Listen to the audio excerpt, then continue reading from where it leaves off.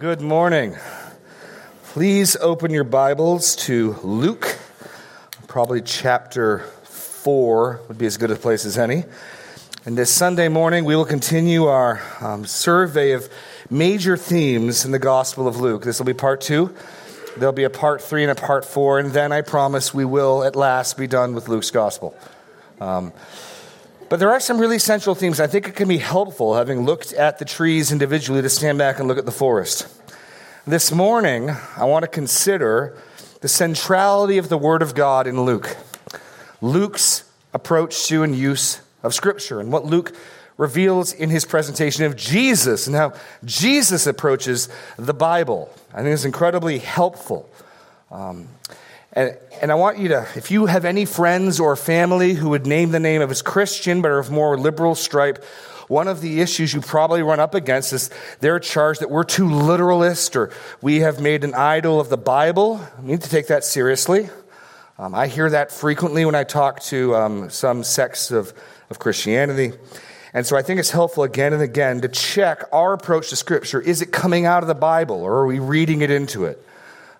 Is our use of Scripture consistent with Jesus' use of Scripture, with the writer's use of Scripture? So I just want to look purely on internal evidence, Luke's own use, Luke's own treatment, and what we learn about Jesus and his use of Scripture. And is the way we're reading the Bible, and is the way we're interpreting the Bible, and is the way we're reverencing the Bible fit with, comport with Jesus?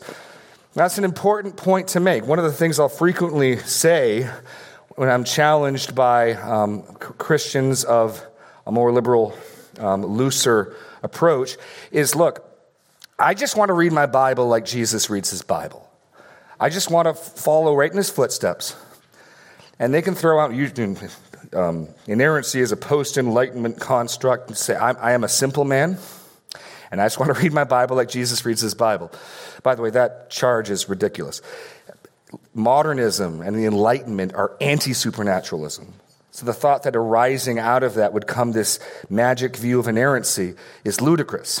But you don't need to say that. You can say, look, you don't need to respond to that stuff. I just want to try to read my Bible like Jesus reads his Bible. And for those of us who claim to be Jesus followers, fair enough. Then we look to the New Testament. Because remember, it's the same Gospels that give us the Sermon on the Mount, the turn the other cheek, the love your neighbor as yourself, which so many of a more liberal stripe love. Those same Gospels give us the Jesus who uses Scripture. So we're going to look at that this morning in 6 points. I've just left them sort of free with some space to write things in. These should be in somewhat familiar grounds. I'd like to dive in before we start our 6 points by just making some observations about Luke himself. And that is this. Bear in mind, Luke himself is a Gentile writing to a Gentile. Almost certainly Luke is a Gentile, and Theophilus certainly is. Not least of which because of their Greek names. But in Acts 1:19, Luke, writing to Theophilus, translates a term which he says in their language means, making it clear Theophilus is not part of that group, and even strongly suggesting that Luke himself, not in our language, but in their language, there's more wiggle room there potentially. So there's a Gentile writing to a Gentile. And yet, we find, second point, Luke's gospel contains over 24 direct citations of the Old Testament. And citations are easier to track. What becomes much more difficult is allusions. Because who's to say what text is alluding to what text? One author I read, who's fairly reputable, found over 23 different allusions. An allusion is when you reference, you're not directly quoting, you're referencing something.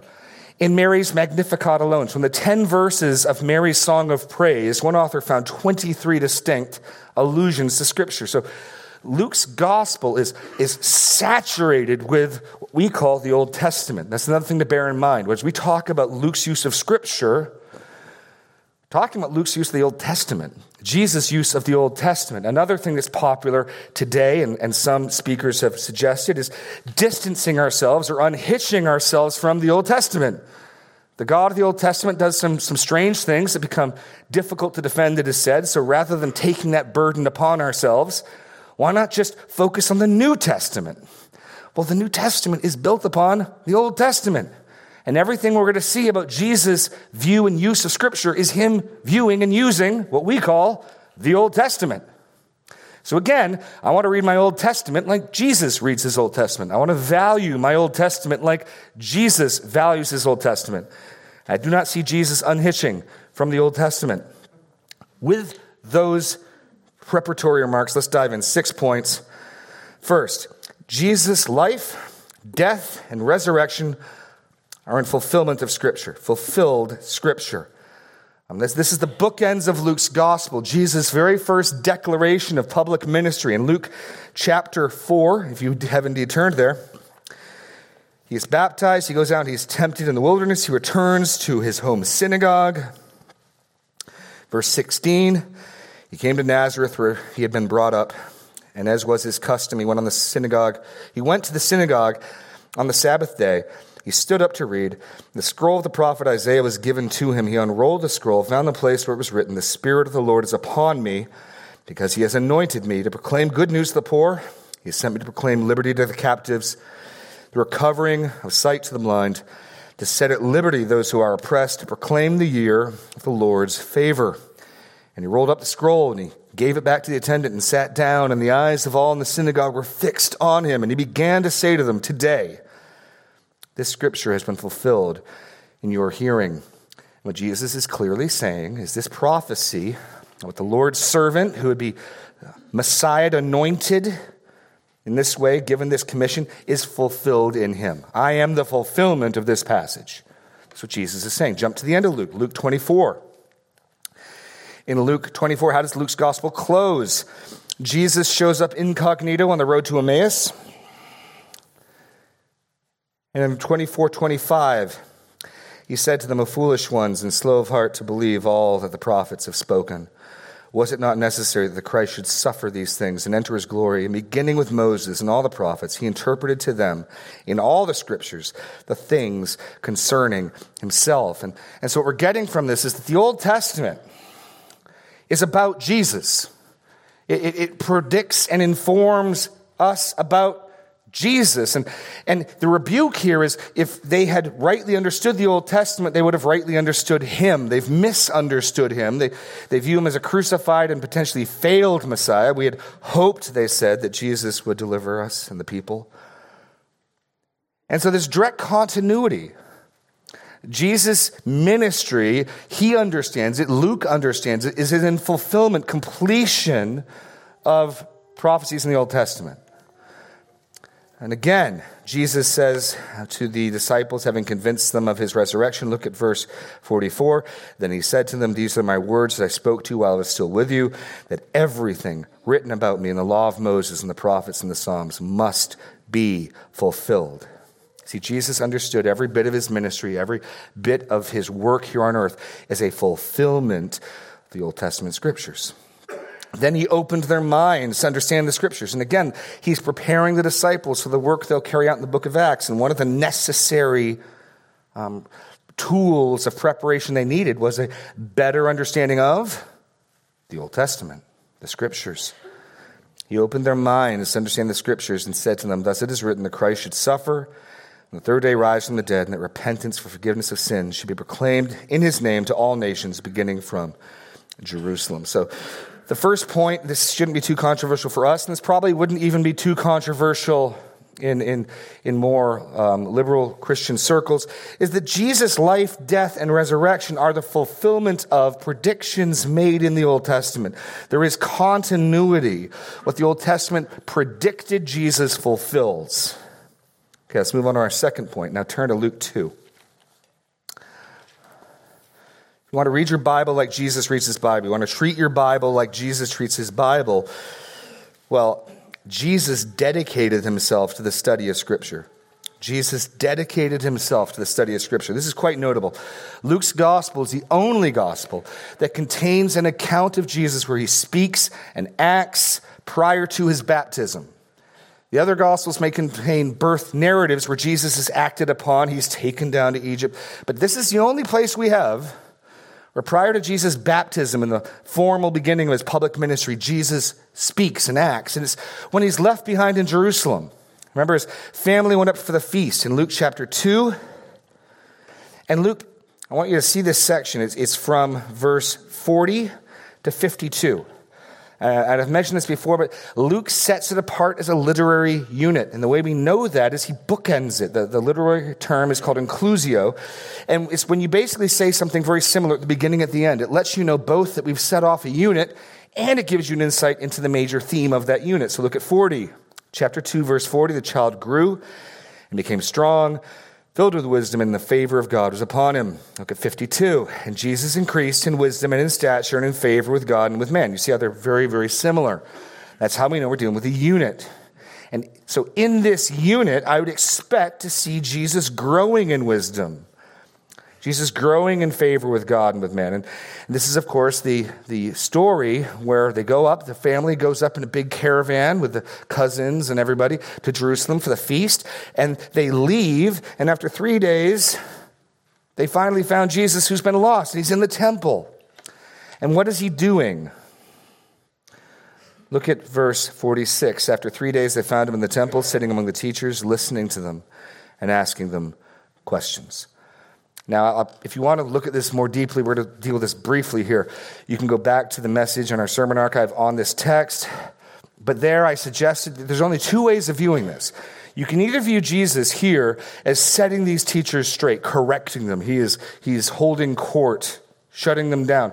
I don't think that's the way we should read this. That's one option. The other is what I suggest is going on. Jesus here is learning. He's listening. What are we told? He's sitting. That's a respectful seat. He's sitting among the teachers, listening to them and asking questions.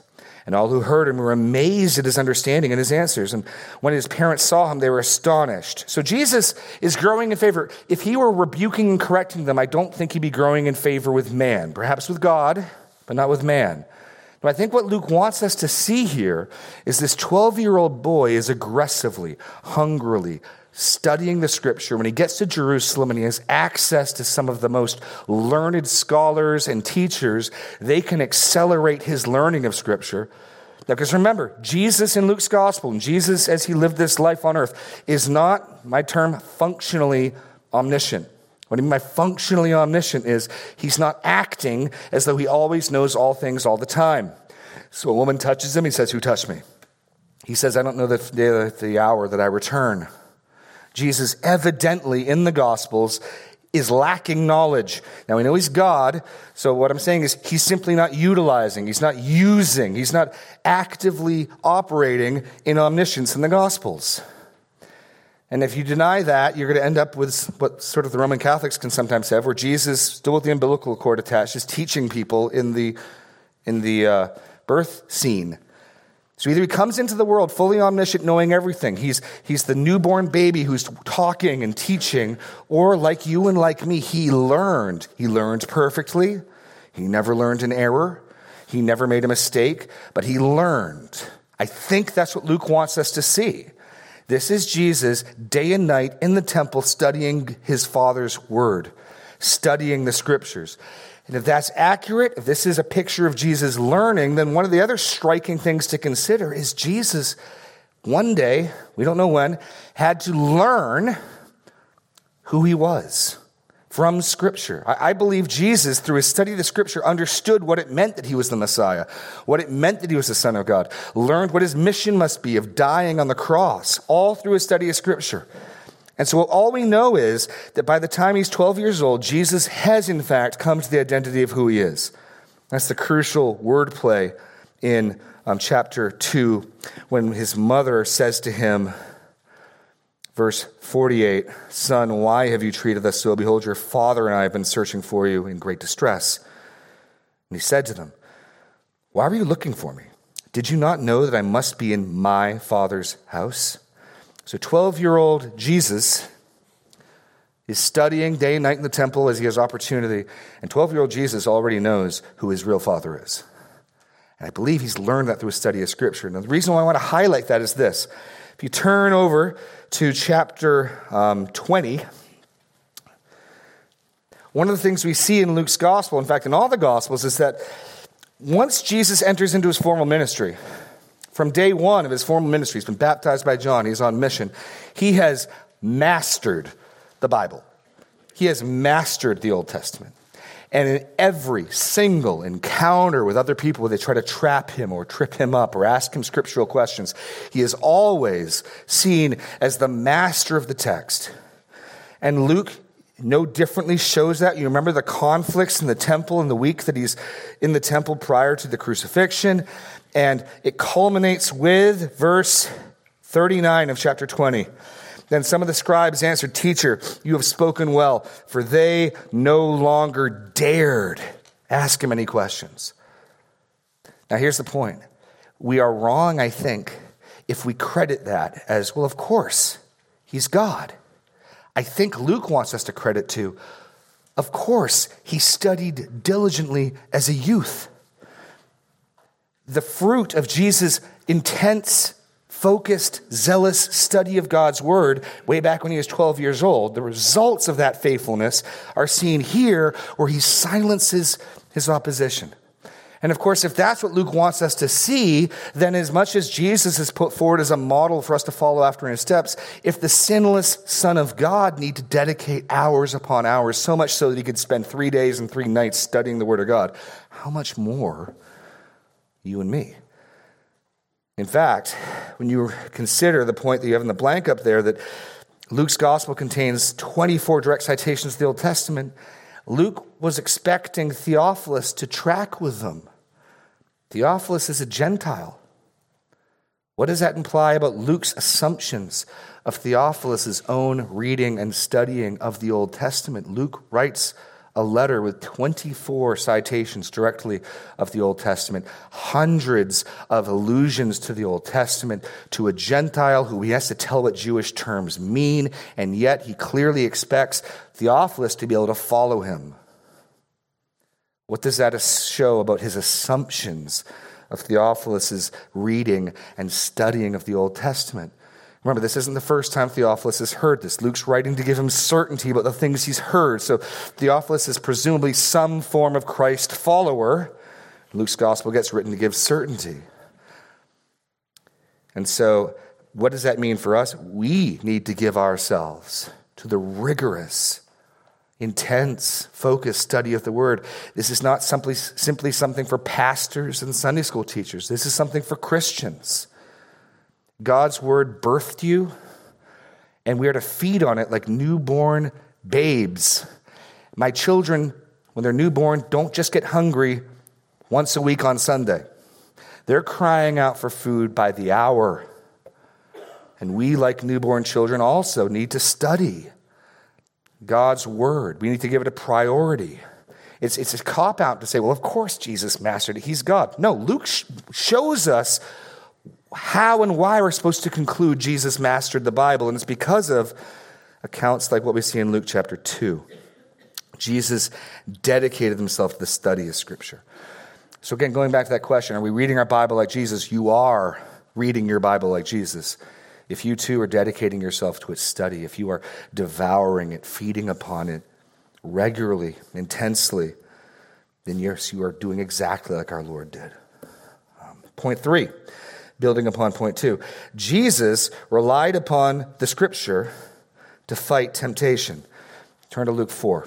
Jesus relied upon the Scripture to fight temptation. And again, if the sinless Son of God relied upon Scripture as he was tempted by the devil, how much more you and I? You know the text, Luke 4. Start in verse 1, Jesus, full of the Holy Spirit, returned from the Jordan, was led by the Spirit into the wilderness for 40 days, being tempted by the devil. And he ate nothing during those days, and when they were ended, he was hungry. And the devil said to him, "If you are the Son of God, command this stone to become bread." And Jesus answered him, "It is written, man shall not live by bread alone." And then the devil tempts him a second time, verse 8, "It is written, you shall worship the Lord your God and serve him." And then the third time, in verse 12, Jesus responds, "It is said, you shall not put the Lord your God to the test." Now, Jesus quotes Deuteronomy, the book of Deuteronomy, 3 times in fighting temptation. I doubt, it's probably not likely you or I have viewed Deuteronomy as a great source for power to fight temptation. Jesus did.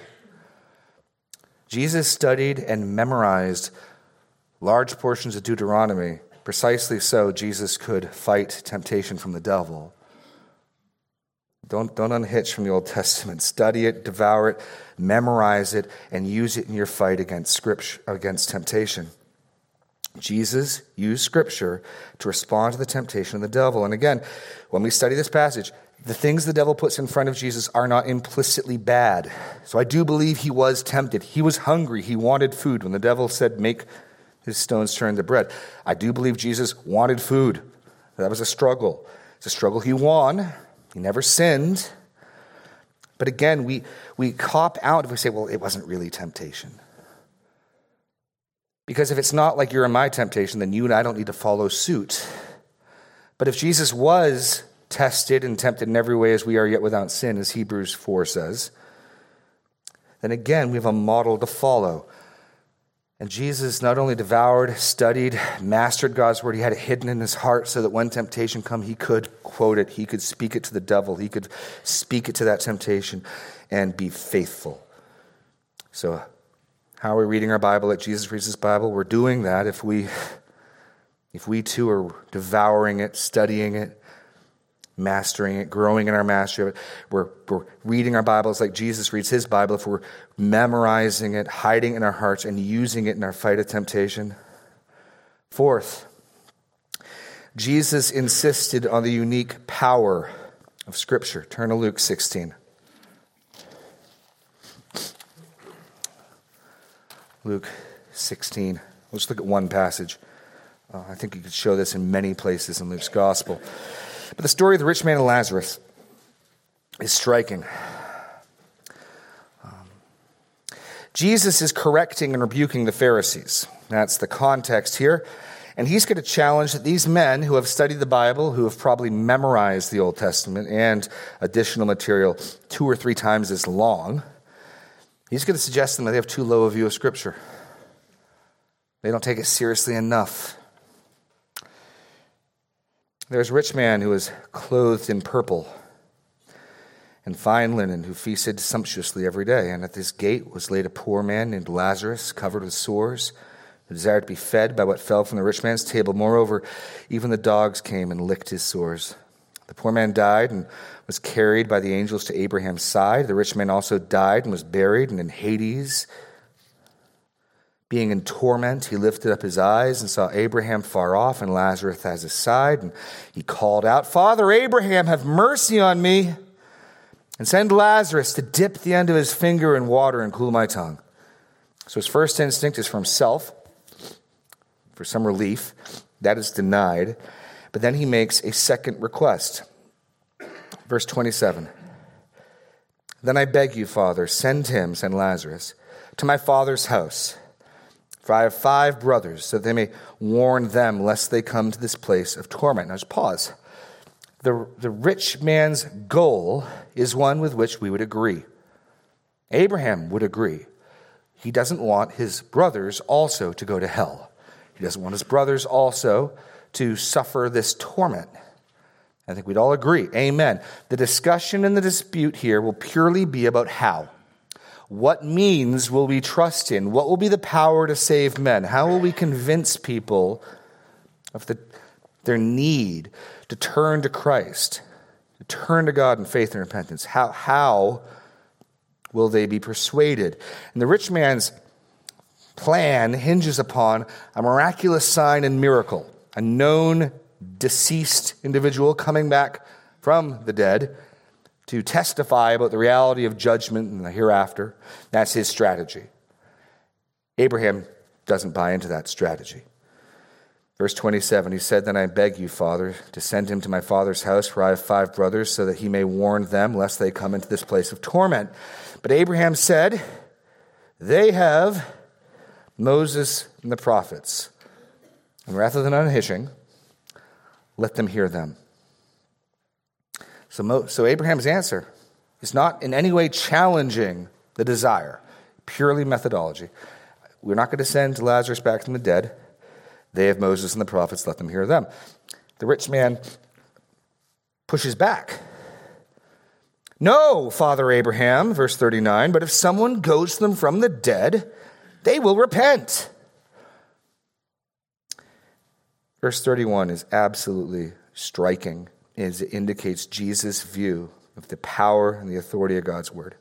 He said to him, "If they do not hear Moses and the prophets, neither will they be convinced if someone should rise from the dead." And having completed our study of Luke's gospel, Jesus himself will rise from the dead. And the majority of the Pharisees and those who called out for his blood will still remain unconvinced. They'll just hire soldiers to lie about what happened. But I'm going to just pause and think about that, because even today, we're tempted to think if we can get a big enough Christian celebrity, if we can get a notable enough expert, if we can just get Chuck Norris or whoever to come.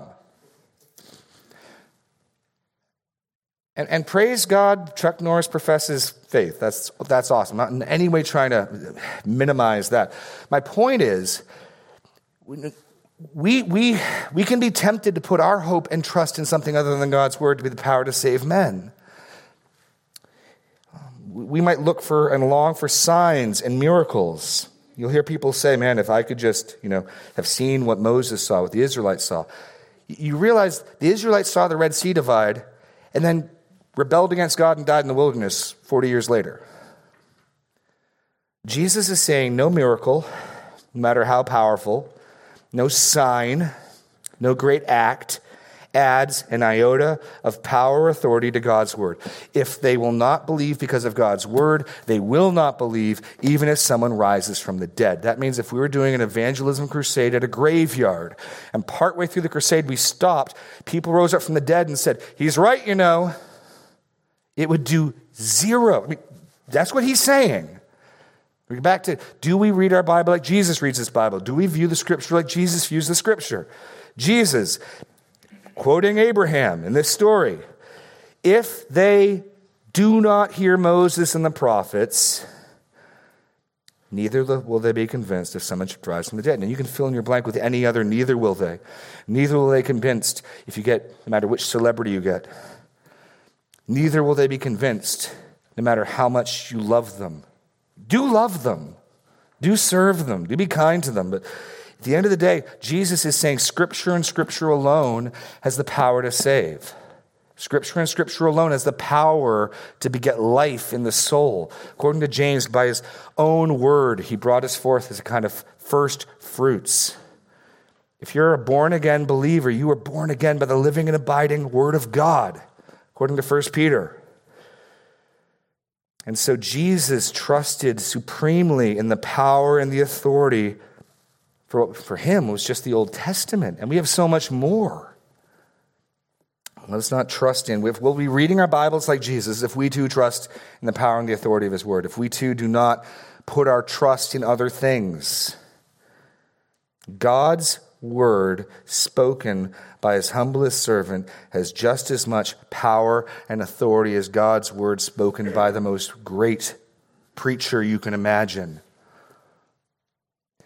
What that means is if you and I have God's word, we have just as much power and authority, just the same tool set of Spurgeon, of MacArthur, of any of the great preachers of the church.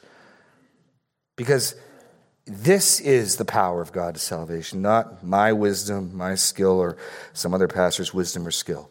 According to Paul, he planted, Apollos watered. God made it grow. So Jesus insisted on the power of Scripture. 5, turn to chapter 20. Jesus depended upon the precise accuracy of Scripture. And here's the point probably we're going to rub up most with our more liberal Christian friends. They generally, in my interaction with these folks, they generally like the Beatitudes, like Jesus' moral teaching. Not as big of a fan about Jesus' exclusive teachings. Not as big of a fan about Jesus' teaching on marriage. Certainly not a big fan of Paul. And they'll oftentimes accuse us of taking things too tightly, too literally. Isn't it just the general gist that matters? I think Jesus would disagree. And again, this is where the simplest answer is, look, I'm just trying to read my Bible like Jesus reads his Bible. If you see some contradiction, if you see some inconsistency, show it to me. I'm just trying to follow my Lord in the way he reads his Bible. Now in Luke chapter 20, Jesus goes through 6 rounds of conflict with the Sadducees and the scribes, the chief priests in the temple.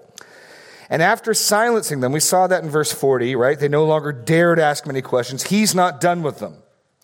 He wants to show the people publicly that these would-be teachers of the law do not understand the things they're teaching. They are not qualified to teach the law, therefore do not listen to them. And he is going to silence them further.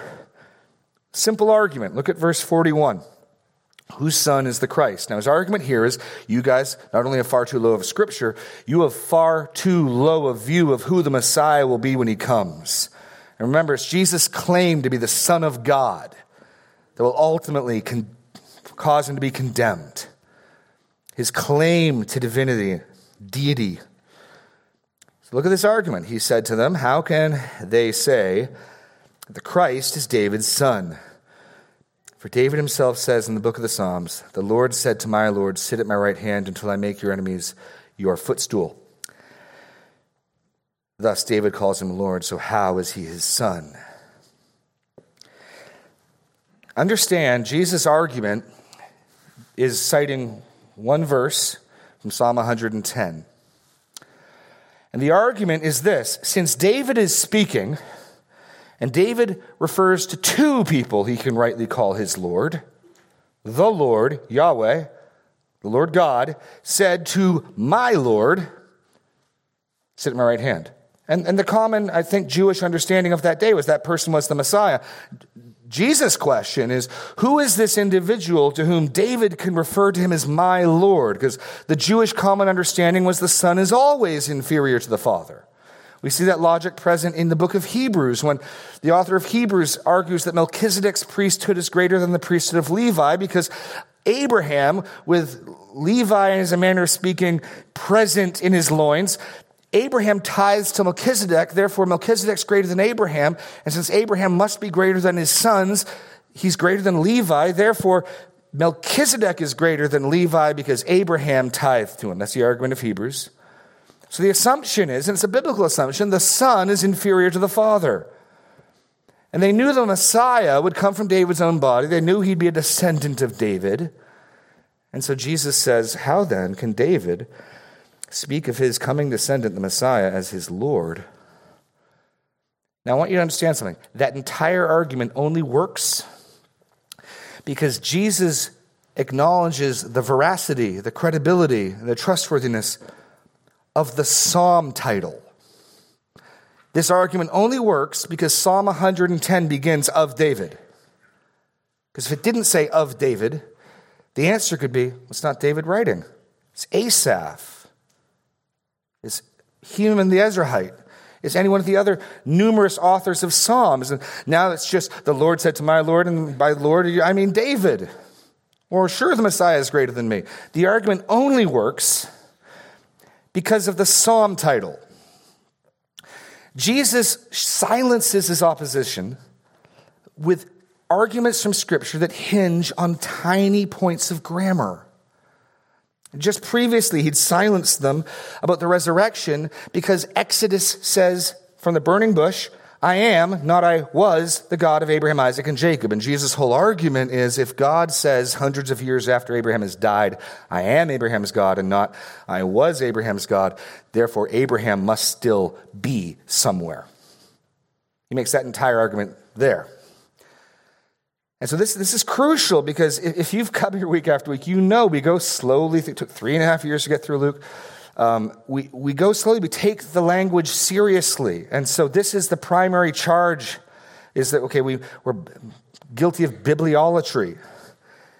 And so I want to slow down and say, look, I am just trying to read my Bible the way Jesus reads his Bible. Jesus argues from small points of grammar. Jesus refutes his adversaries by tenses of verbs. And so I think it's fair and safe for us to do likewise. And remember, the Jesus who says turn the other cheek, the Jesus who says love your neighbor, the Jesus who told the story of the Good Samaritan is the same Jesus who says in Luke 16:17, it is easier for heaven and earth to pass away than for one dot of the law to become void. And you can't pick and choose, because the only access we have to Jesus, the only information we have about Jesus, is in the Gospels. And so you can't accept Luke or accept John or accept Matthew and Mark for the Jesus who turns the other cheek, the Jesus who teaches the Sermon on the Plain and the Sermon on the Mount, and then deny the same depictions of Jesus in those Gospels, of Jesus the inerrantist, of Jesus the one who said, it is more likely that gravity will not work tomorrow, for the stars to fall from the sky, for heaven and earth to pass away, than for one of the smallest letters of the law to be void. That's what he says. These are radical statements. Absolutely radical statements. I mean, just think about that. Jesus is saying what God said in the Old Testament is of greater dependability than the laws of physics. That's what he's saying. Radical statements. And so I just want to read my Bible like Jesus does. I just want to view my Bible like Jesus does. And so I want to comfort you. If you're sometimes tempted to worry, are we being too literal? No, you're not. And we're in good company with one who's even more staunchly an inerrantist than any statement we could write. Jesus depended on the precise accuracy of Scripture. It is powerful. It is accurate. And there's always going to be challenges. We're always going to feel the pressure to fit into the culture. Right now, the pressure is the Bible's teachings on marriage and sexual ethics and gender. And it's been different challenges at different times. In honor cultures in the East, that's not what offends them. Our Muslim friends, our neighbors in the East, aren't offended by the Bible's sex ethic teaching. They're offended by the Bible's teachings on honor. And in the honor culture, you do not turn the other cheek. In the honor culture, you avenge yourself. You avenge the family honor. And so Jesus' teachings about suffering wrong, not resisting an evildoer, that's what's offensive in the East, not our sex ethic. There will always be something in Scripture that is offensive. In modernism, it was the miracle claims. And there's always been attempts in the church to try to minimize the part of the Bible that offends the culture. And what inevitably happens is not that the culture is converted, but those people who compromise are won over by the culture. So 50, 60 years ago, those Christians who were trying to minimize the miracle claims in the Bible, those schools, those seminaries are dead today. They didn't win the culture won them. And we don't need to be jerks, but don't be surprised. Consistently, there will be something in the unbelieving culture that Scripture teaches that will offend it. Now, we don't want to be inherently offensive ourselves, but do not be surprised and do not shrink back in fear. Do not feel embarrassed. You're in good company. Jesus himself again and again and again insisted on the accuracy of Scripture, trusted upon it, depended upon it, its power and its accuracy. We ought to go do likewise. Which brings us to a final point. Jesus placed his words as equal to Scripture. So Jesus applied that radical statement in Luke 16:17. It's easier for heaven and earth to pass away than for one dot of the law to become void. And if you turn to chapter 21, he makes a similar statement about his own teaching. He has just finished teaching the end of days, the events that will accompany his second coming, making bold, accurate predictions of the future. Look at 21:33. Heaven and earth will pass away, but my words will not pass away. Again, an incredibly bold declaration. I mean, someone who says this is either a megalomaniac or they're the real thing. Either this is God in the flesh speaking, or this is someone to run from. Good moral teachers don't make statements like this. The genuine article, the one who spoke the universe into existence, he can say these things. Heaven and earth exist because of his word. They continue to exist, according to Hebrews 1:3, are upheld by the power of his word. So we can say, yeah, my word has the same enduring power of the universe. You can say that. This also becomes the foundation, basis, warrant for the New Testament writings. Because, of course, it starts asking questions like, well, how will it be that Jesus' word will not pass away? Well, let's record this written down. This becomes in part the warrant for the New Testament writings. And so Jesus would have us take that same reverence, that same study, that same trust, that same confidence in the power of the Old Testament and God's word, and place that same confidence and trust in his word. We have a sure word. God has not stuttered. He has given his people his word, and we have received the most revelation of all of his people. There are people who lived when just the Pentateuch was written. There are people who lived just when the Pentateuch and some of them of the earlier prophets lived. We live with the full revelation of God and his word. We of all people ought the most to study it. So in application, I would just challenge you to ask yourself, and maybe ask yourself, have a discussion, if you're married with your spouse, does your life evidence that rigorous value and study of God's word? Are you studying it in any way like our Lord? Are you using it in your fight against sin like our Lord? Are you trusting in its power? Because if you are, then even though you haven't gone to seminary and even though you're not a pastor, if you can speak the truth in love to your neighbor, you have just as much power at your disposal, and they're just as likely to listen to you as you speak the gospel to them as they would if Pastor Joel or the greatest evangelist you can imagine would. If they don't listen to the law and the prophets, neither will they listen if Joel talks to them. Neither will they listen if whoever. If we believe that, we would speak that. Jesus depended on the precise accuracy of Scripture, so should we. Do not doubt just because certain teachings of Scripture are out of vogue. Do not be embarrassed. Do not be tempted to abandon them. The world's going to think what we believe is silly. Like we should expect that. And no, I expect to be taken seriously. We shouldn't. It's foolishness to those who are perishing. It will always be foolishness, just for different reasons. And finally, we should likewise cherish, memorize, internalize, trust Jesus' words. As we turn now to the celebration of the Lord's table, it is precisely Jesus' words that tell us its meaning. I invite the men to come forward.